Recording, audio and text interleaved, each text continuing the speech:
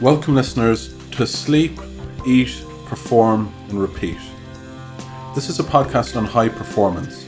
It will be presented by myself, David Clancy, and my two co-hosts, Conor Gavin and Kieran Dunn. What we're striving to achieve here is figure out what makes high-performing individuals tick, why they do what they do, and why are they successful. Rate and review, share with your friends, but most importantly, enjoy.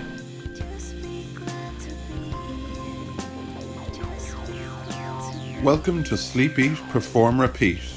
Thanks for pressing play. This is episode number 50. Today we spoke to James Kerr, best-selling author of Mana and Legacy, leadership expert and high-performance thought leader. In this episode, James explains in depth what makes a high-performing environment and what are the cultural and leadership characteristics of such a place. James shares his experience through the years of working in elite sport, military organizations, and the corporate world to find common themes for success, and also discusses what Manchester United could do to become successful once again. We are very grateful to have had James on this podcast. His insight and teachings from his books have had a profound impact on our professional and personal lives to date. There was so much to take away from this episode, from key themes such as legacy, learning and development, and leadership. If you'd like more information on this episode or any of our others, check out our website at www.sleepeatperformrepeat.com. Please subscribe, share, rate and review, but most importantly, listen and enjoy. Hi, welcome to Sleep, Eat, Perform, Repeat. We're joined on the line today by James Kerr. I'll pass you over to David, who will introduce you to James. So myself and Kieran are very grateful to have James on the line here. Obviously, you all will know that he's a best-selling author of books such as Mana and Legacy, internationally known. He's renowned for being a leadership expert, but also a high-performance expert. So who better to have on a podcast that preaches about high performance than James Kerr himself, who very much breathes it each and every day. So, James, I think where we'd like to start is, how did you get into all this, and how did you become a world thought leader in high performance and leadership strategy? Well, first, thanks for having me here. It's brilliant to take part. The first team I had an opportunity to go inside actually was the Australian Kangaroos, the rugby league team back in 1990, that far back. And I was working in advertising at the time, so my kind of skill set, if you like, is as a writer. And one of my areas of interest is, or really sparked by going inside that team was the leadership aspect. There was a coach there called Bobby Fulton, a kind of barefoot guru, a legend in the game. And, I guess I learned a lot from him and sort of watching over his shoulder how he worked with that exceptional team, players like Mal Meninga, the young Brad Fittler, some exceptional talent, and how he melded that into an identity and into a team. And it's always been an area of fascination for me. And, I guess you're propelled towards the things that fascinate you. And I've been very lucky to have been able to work with a wide variety of teams across different disciplines, to kind of, try to get a sense of what do they have in common and what makes them tick, and really how can culture effectively create a competitive edge. Absolutely. And for us, we came up with this originally with trying to understand what does make high-performing individuals tick. What are the habits, the characteristics, the attributes, the environments, the people, the energy? I suppose for you, let's start with something. What do you think what really drives high performance? Let's start with something as big as that. What drives high performance? The way I look at it is around what environment does the athlete, does the team create around themselves? How do you prime your environment? Now, that's the people in your environment. It's the input, the education that comes in. It's the stuff you keep out, the choices you make to keep out. And how do you create an environment around yourself that is conducive to the behaviors that will bring out the best in yourself?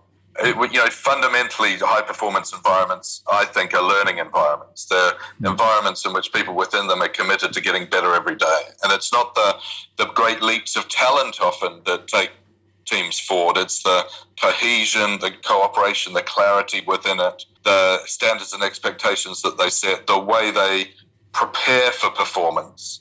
All of those kind of thousands of details, those thousands of moments of discretionary effort, if you get that right, the boat lifts, as it were. The team takes off and is able to, in many ways, play above itself. So, there are a lot of factors, but I think one way to look at it is you go, have you got your values right? Is it values-based? Are you clear about where you're going? Is it vision-led? And have you really connected with a reason why? Is it purpose-driven? And in answer to your question, purpose drives a huge amount in high-performing teams. If you've got something to play for, you will. If you put yourself at stake, when times get tough, that's when the tough step forward. So, all of those factors make a difference. Every culture is different, but there are a lot of common denominators across cultures, I think.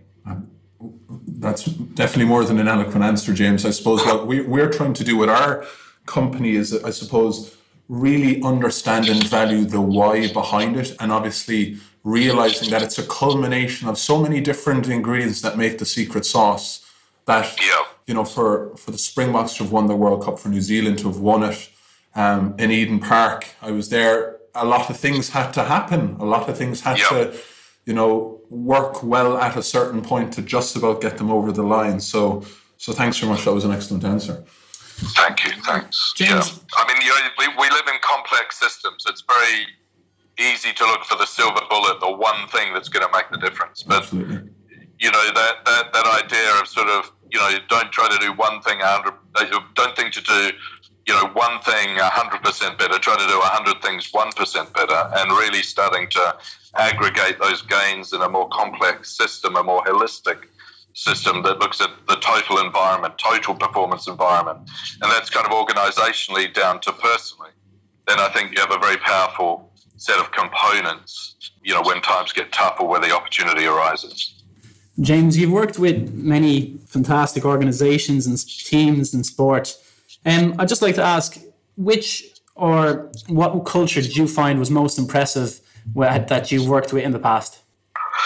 Oh, wow, that's a I think, define impressive. I think, on one level, I think, the Special Forces community is pretty special in the sense that if they make a mistake, terrible things happen. And so the level of excellence and professionalism and brotherhood and preparedness to sacrifice is difficult to beat, I think, in a team situation. The All Blacks clearly are a team very close to my heart and deliver an extraordinary level of excellence. There are, in business, it becomes more difficult, I think. Cultures have less of a boundary, but there are some fantastic examples within business. I think it's very easy to kind of hate on an organization like Google, for instance, from the outside, but from the inside, there's some tremendous cultural principles in there around autonomy, around, if you look at self-determination theory, what people really want is mastery, autonomy, and a sense of relatedness to some form of common cause. And I think the great cultures, and I think Google does that very well, that all the great cultures kind of answer those three tenets, that it's an opportunity to kind of get better every day, to do it on your own terms, to feel that sense of agency and leadership, self-leadership. Absolutely. The kind of people and a team and a cause that matters. And if you can create that kind of 3-point holy trinity, if you like, those are the cultures that sing for me. Those are the ones that are really impressive. Absolutely, that's excellent. And we see an awful lot of questions about what can business learn from sport, and I think you've answered quite well there in terms of what can sport learn from business. So Google has thought leaders as well. Just one point on sort of embedding that culture. If you go into a company or a sports team, what would be the first sort of port of call? Would you take an assessment of where they are, or how would you go about it? I think every situation is different. I think, so you need to define the challenge, the kind of the from to state, if you like. Where are we at and when do we need to be? Yeah. And then the intervention is likely to depend on that, a little bit. But fundamental sort of principles behind it really are about, this is creating a team's team. This isn't about imposing an idea on top of an organization, whether it's a larger organization or a small elite team. It's about going, well, let's co-create it. And it's partly the process of doing it that embeds that idea of team, if you like. Wayne Smith, the former All Black coach, has a wonderful line where he says that people will rise to a challenge if it's their challenge. And, I think there's a fantastic kind of leadership precept, a kind of coach CEO, if you like, precept of you go, how do you empower your players? How do you empower yourself? How do you empower that environment? And of course, empowering means literally giving out power. So there's a huge leap of faith from a leadership point of view in creating that kind of environment, but huge gains in terms of ownership and discretionary effort and autonomy is an incredibly powerful force. So in terms of the question, looking for ways to create that kind of environment through the process of co-creating some kind of framework for understanding is the kind of work I look to do. Exactly. Going back to what you said about defining the purpose as well, what is the reason for doing it? Yeah, what is the reason for doing it? And sometimes that can be kind of highfalutin, but usually the purpose that works are very practical purposes, that are both universal but also kind of at their feet on the ground. And I think, a wonderful example from business is Disney had to sort of transition from a kind of common understanding about Disney magic and what that is, and then they needed to redefine, and that one of the lines they used was to put smiles on the faces of families, and that's a wonderfully practical purpose that linked that organization for a length of time. And sometimes it can be win the cup, but often the purposes that really drive people are about making memories, are about making a difference in the lives of others, around the kind of contribution you can make to each other or to your community or to your fan base, around representation. Kind of memories that will last a lifetime. We're very emotionally driven human beings, and if we can find ways to connect to stuff that matters, to a narrative that matters, it's a tremendously powerful framework to live within and to shape the behaviours that are required to get you where you want to go. Fantastic. No, we've touched on so many key characteristics there, James, about habits, driving autonomy from within, creating a learning environment enriched with leaders, and the kind of thought process that goes all through that. I suppose I'd like to get a sense from you. Say it's not all going to plan. Say we're going to bring Mr. Kerr over to Manchester, the red side of Manchester. We're both Manchester United supporters. I studied near there, and it's a bit of a toxic's not the word, but they're struggling. They didn't quite have the transition that we all would have hoped a couple of years ago when Mr. Sir Alex moved away. And I suppose what would be the things that you'd look for, the big keystones, and you're going in there and you're trying to get that boat out of the water, getting it to go in the right direction again, getting it to find success and leadership and all those qualities and attributes that you speak so passionate about, really, that we all want to see in a team that should be succeeding. So I'd like to know kind of where you'd go in that sort of place. I mean, just with the caveat that I haven't specifically studied or looked at what is really going on within that team at the moment. I'm not clear.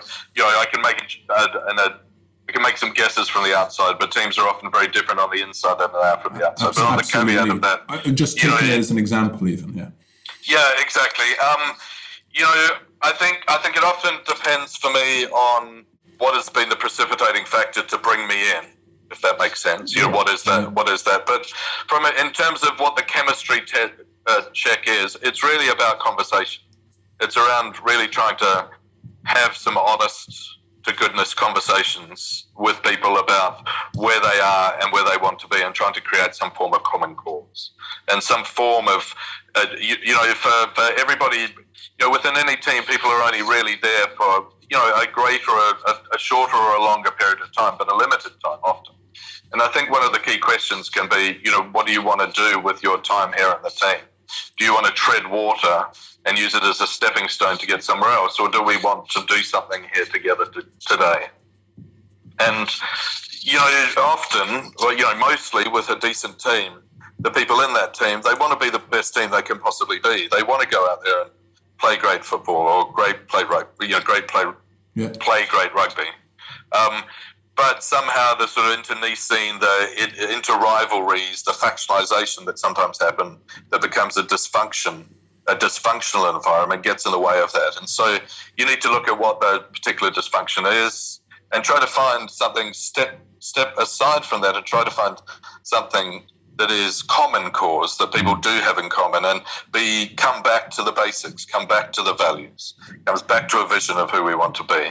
Ask why it matters and recreate the narrative somehow within that team can be very, very powerful. On the other hand, sometimes you can't change the culture without changing some of the people.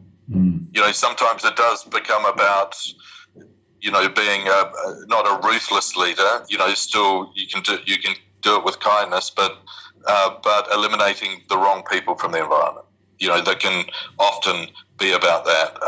Sometimes there are other areas. There is sort of structure around a team or around an environment can be very pernicious. If the reward structure is wrong, the wrong people are being rewarded for the wrong behaviours, then it's very, very difficult to change that team unless you take a look at those structures and are prepared to do that. So I think they're always a complex system.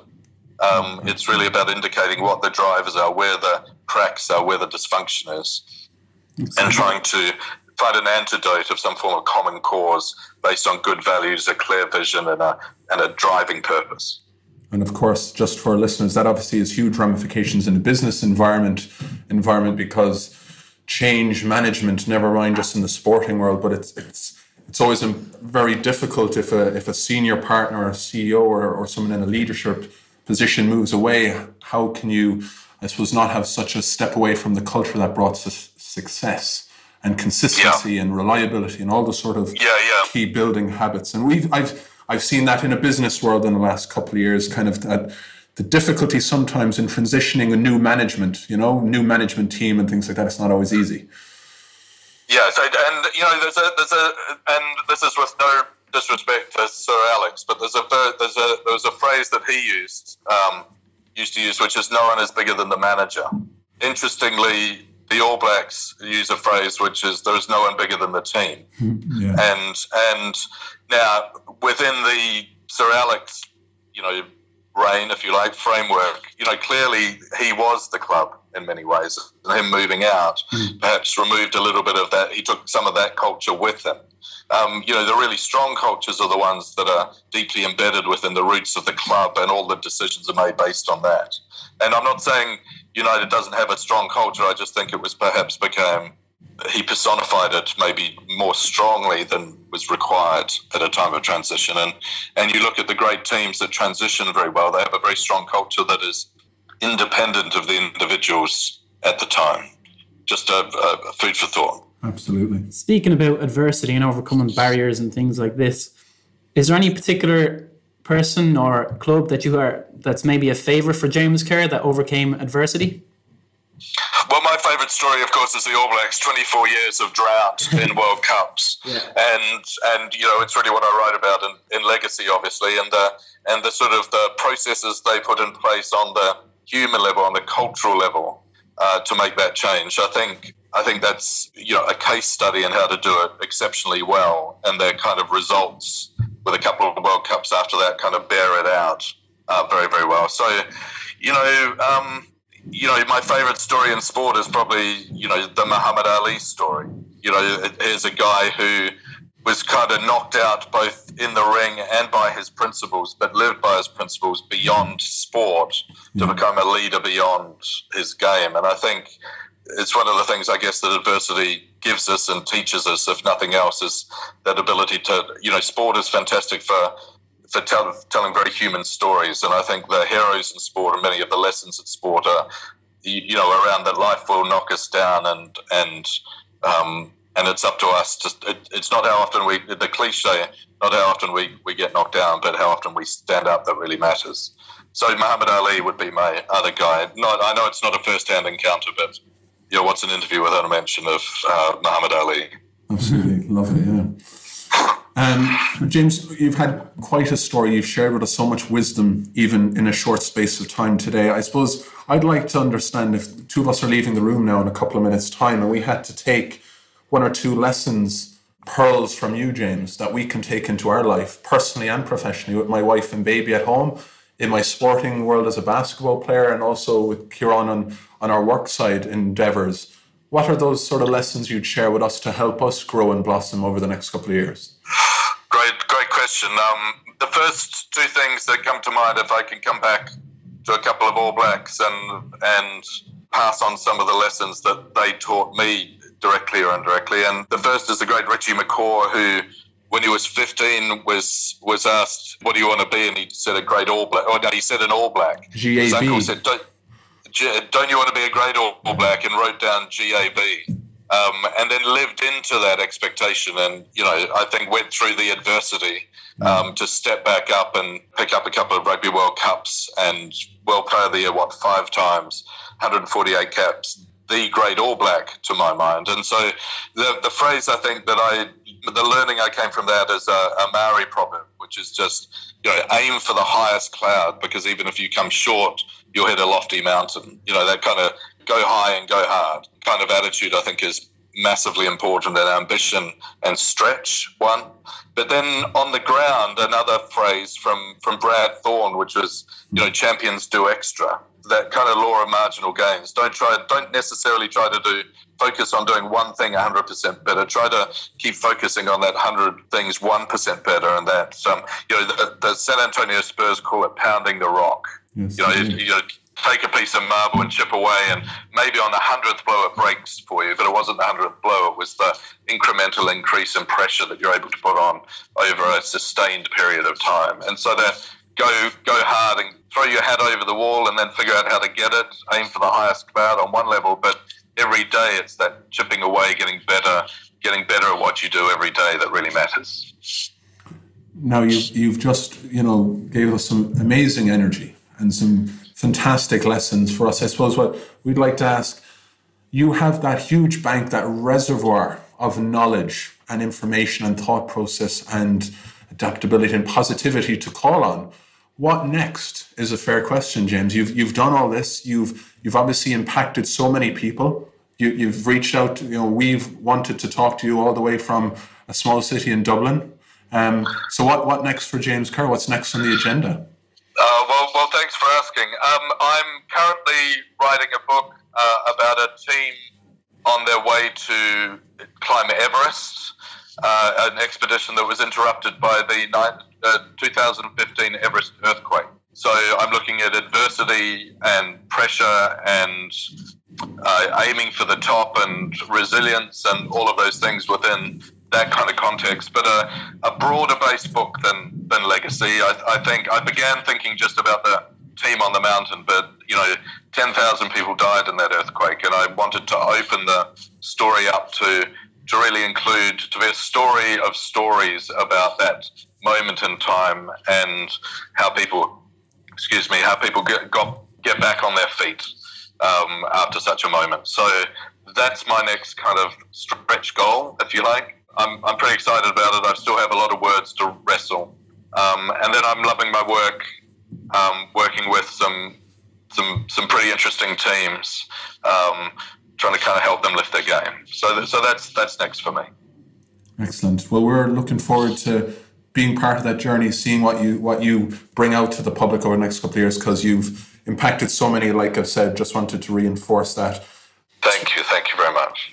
I suppose it's only fitting for me to say, it's funny, James. I reached out to you on LinkedIn. I'm going to tell you a story. In 2014, a long time ago, when I was working in Milan as a sports medicine physiotherapist for a group that are now based in London.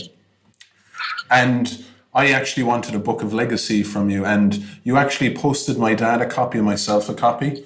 And wow, I didn't. I vaguely remember doing that, but wow, I hadn't put the two together at all. And you wrote an amazing thing on my book, and we, even to this day, in our office, our studio here, I've a library of books from people that have impacted and helped, inform my direction, goals and values and mission statement and all that through the years.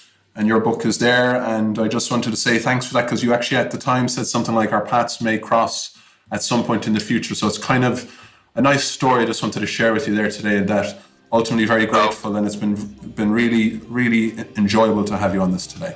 Oh, listen, it's been a real pleasure. I'm glad we managed to finally make it work. And that's a lovely story to end with. I'm glad our paths have crossed again. James, all the best with your future, your family, and all your work, and stay fit, stay healthy. Thanks very much for coming on to Sleep, Eat, Perform, Repeat today.